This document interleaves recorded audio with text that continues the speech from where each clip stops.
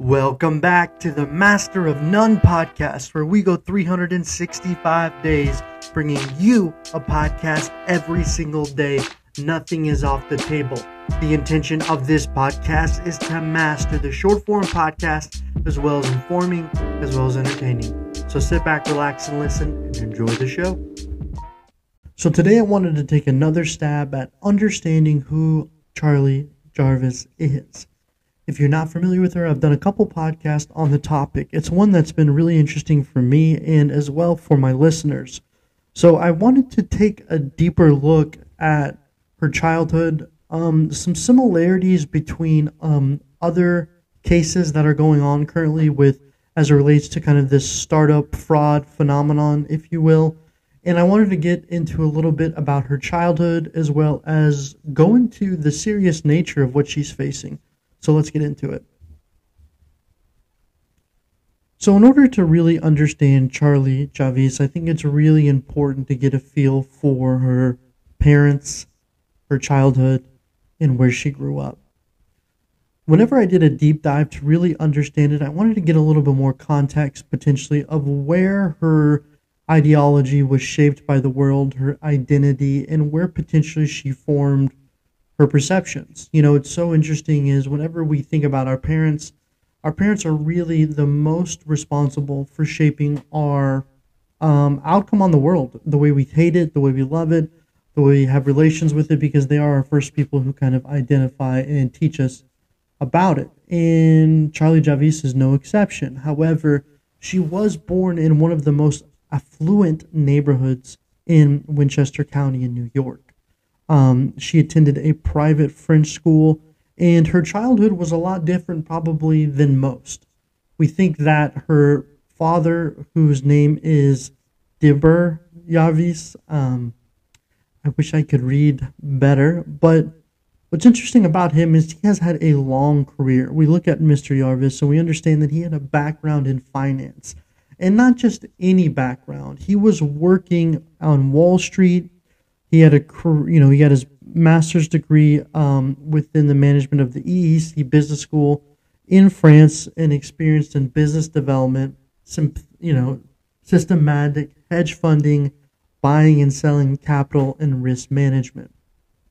He worked for companies like Goldman Sachs, Lynch, Graham Capital, and he is currently doing business development for London-based investment consulting firm 1859 Cloud. Now, when you read that off and you understand Mr. Jaive's career, I can honestly say it's really impressive and it is really, really unique. I mean, how many people can you say have done all of that? And financially, he's in a whole different earning bracket.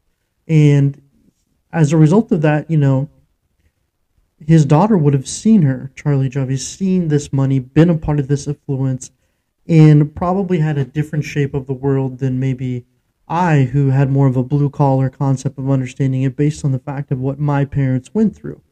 And I really think whenever you experience different things morally, you might have a different connection to outcomes. Obviously, there was a level of living, money, experience, and funding that Charlie was used to. And this level is really, really high. If you can't even fathom his net worth. I mean, hundreds of millions if he's doing it for 35 years, working investment and hedge funding. This is probably where Charlie got a lot of her learning from it, probably listening. Their parents were divorced.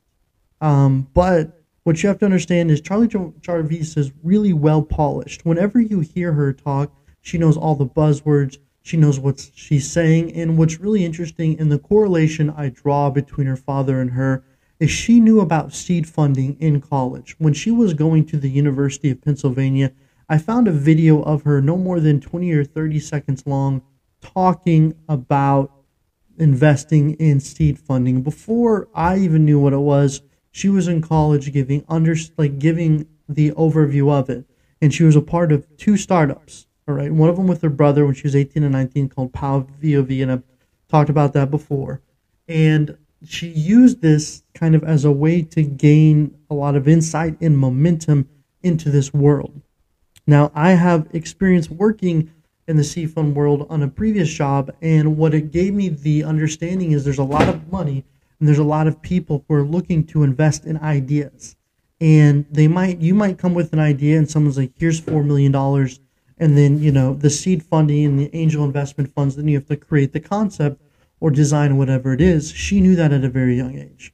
Although, I looked and did the research trying to find it again, I've been having trouble because, this case is blowing up. So once you do research on her, then all of a sudden, there's tons of stuff that pops up again. But the point I'm trying to make, though, is at a very young age, she had a really good understanding of financial structures. That's probably why she was able to negotiate and leverage so much whenever she was talking to JP Morgan during the acquisition cycle timeline. But what's really interesting about her, though, is you get this kind of feeling that she grew up really wealthy. She's really well polished. I've listened to a lot of her interviews. And, she was working in soup kitchens as a youngin'. Her family would go out to Thanksgiving, and that's kind of where she would spend it. She'd spend it in working and serving in soup kitchens. She would go to Malaysia, teach there, Thailand. She did have kind of this service mindset, service mentality, and I think the service aspect really came from her mother. So what's interesting about Javice's mother is her name was Natalie, and she was a former teacher who taught at the French American School in New York for 5 years from 1990 to 2004. She also has her master's degree in education from the University of New York, or New York University, and a certified alcohol and substance abuse worker, with children, adults, and she counsels to the Open Door Addiction Recovery Clinic. And in 2009, she was a part of the Four Wind Hospital. And Natalie she's Jewish, and her parents did survive the Holocaust. So that in itself is a really interesting point. So listening to her speak, I think it's you have the financial component of a business line, the business thinking from her father. You have this kind of wanting to serve the community coming from her mother, and it kind of correlated into this whole Frank FAFSA student loan situation, which she was a part of. Now, what's really interesting and kind of what I'm learning about Frank now, and maybe I talked about in a original episode, but as I revisit it, Frank was a system that was set up with no money. You had no funding. If you were a college student wanting to create a FAFSA account, the concept worked. She helped 300,000 people. We do know that with this system, which is successful by any means. But there was no payment structure set in place. She wanted to do it out of, I think, the kindness of her heart. I don't know. When I look at the research and I understand what it was kind of set up like TurboTax, but you have to pay TurboTax based on your returns. And you can upgrade depending on what the capabilities are. So the proof of concept was not here yet. And although it helped people, if you have 16 million to 20 million in seed funding, which she originally collected, you have people who want the profit to be turned. So if I'm speculating, we look at her early childhood, we look at how, her parents potentially influenced her life, how her mother influenced her life. You have the father coming in as looks like the very savvy investment banker, Goldman Sachs, and the mother who kind of is wanting to serve the community. It culminates in this situation. Now, what takes flight?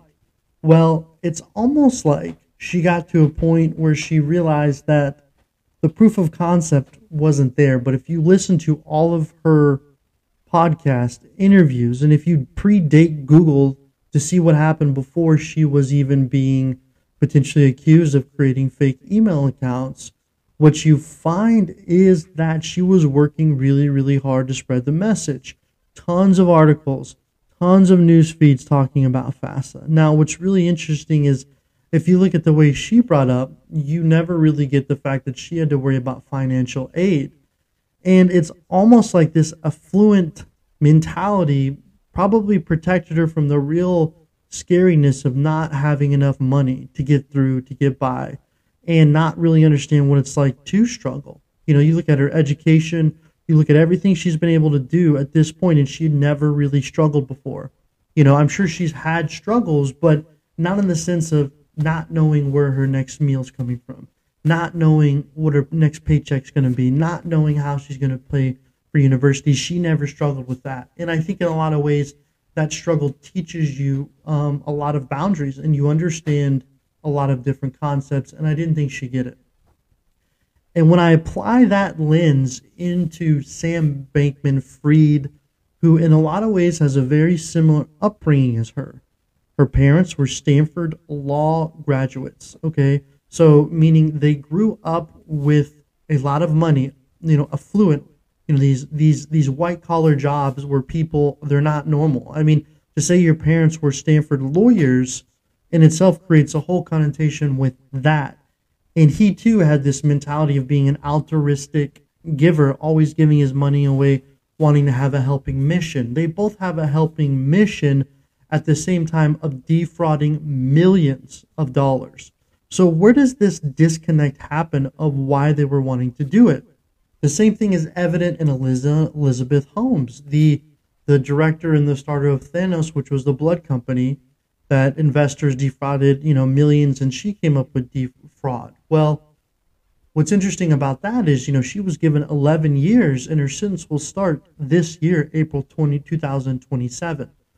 Her father was a consultant for water and had another white collar job. All right. And you had this other aspect of giving, wanting to give, but at the same time taking millions and millions of dollars. It's like the perfect pitch. I want to help you, but at the same time, I need $20 million in order to do that.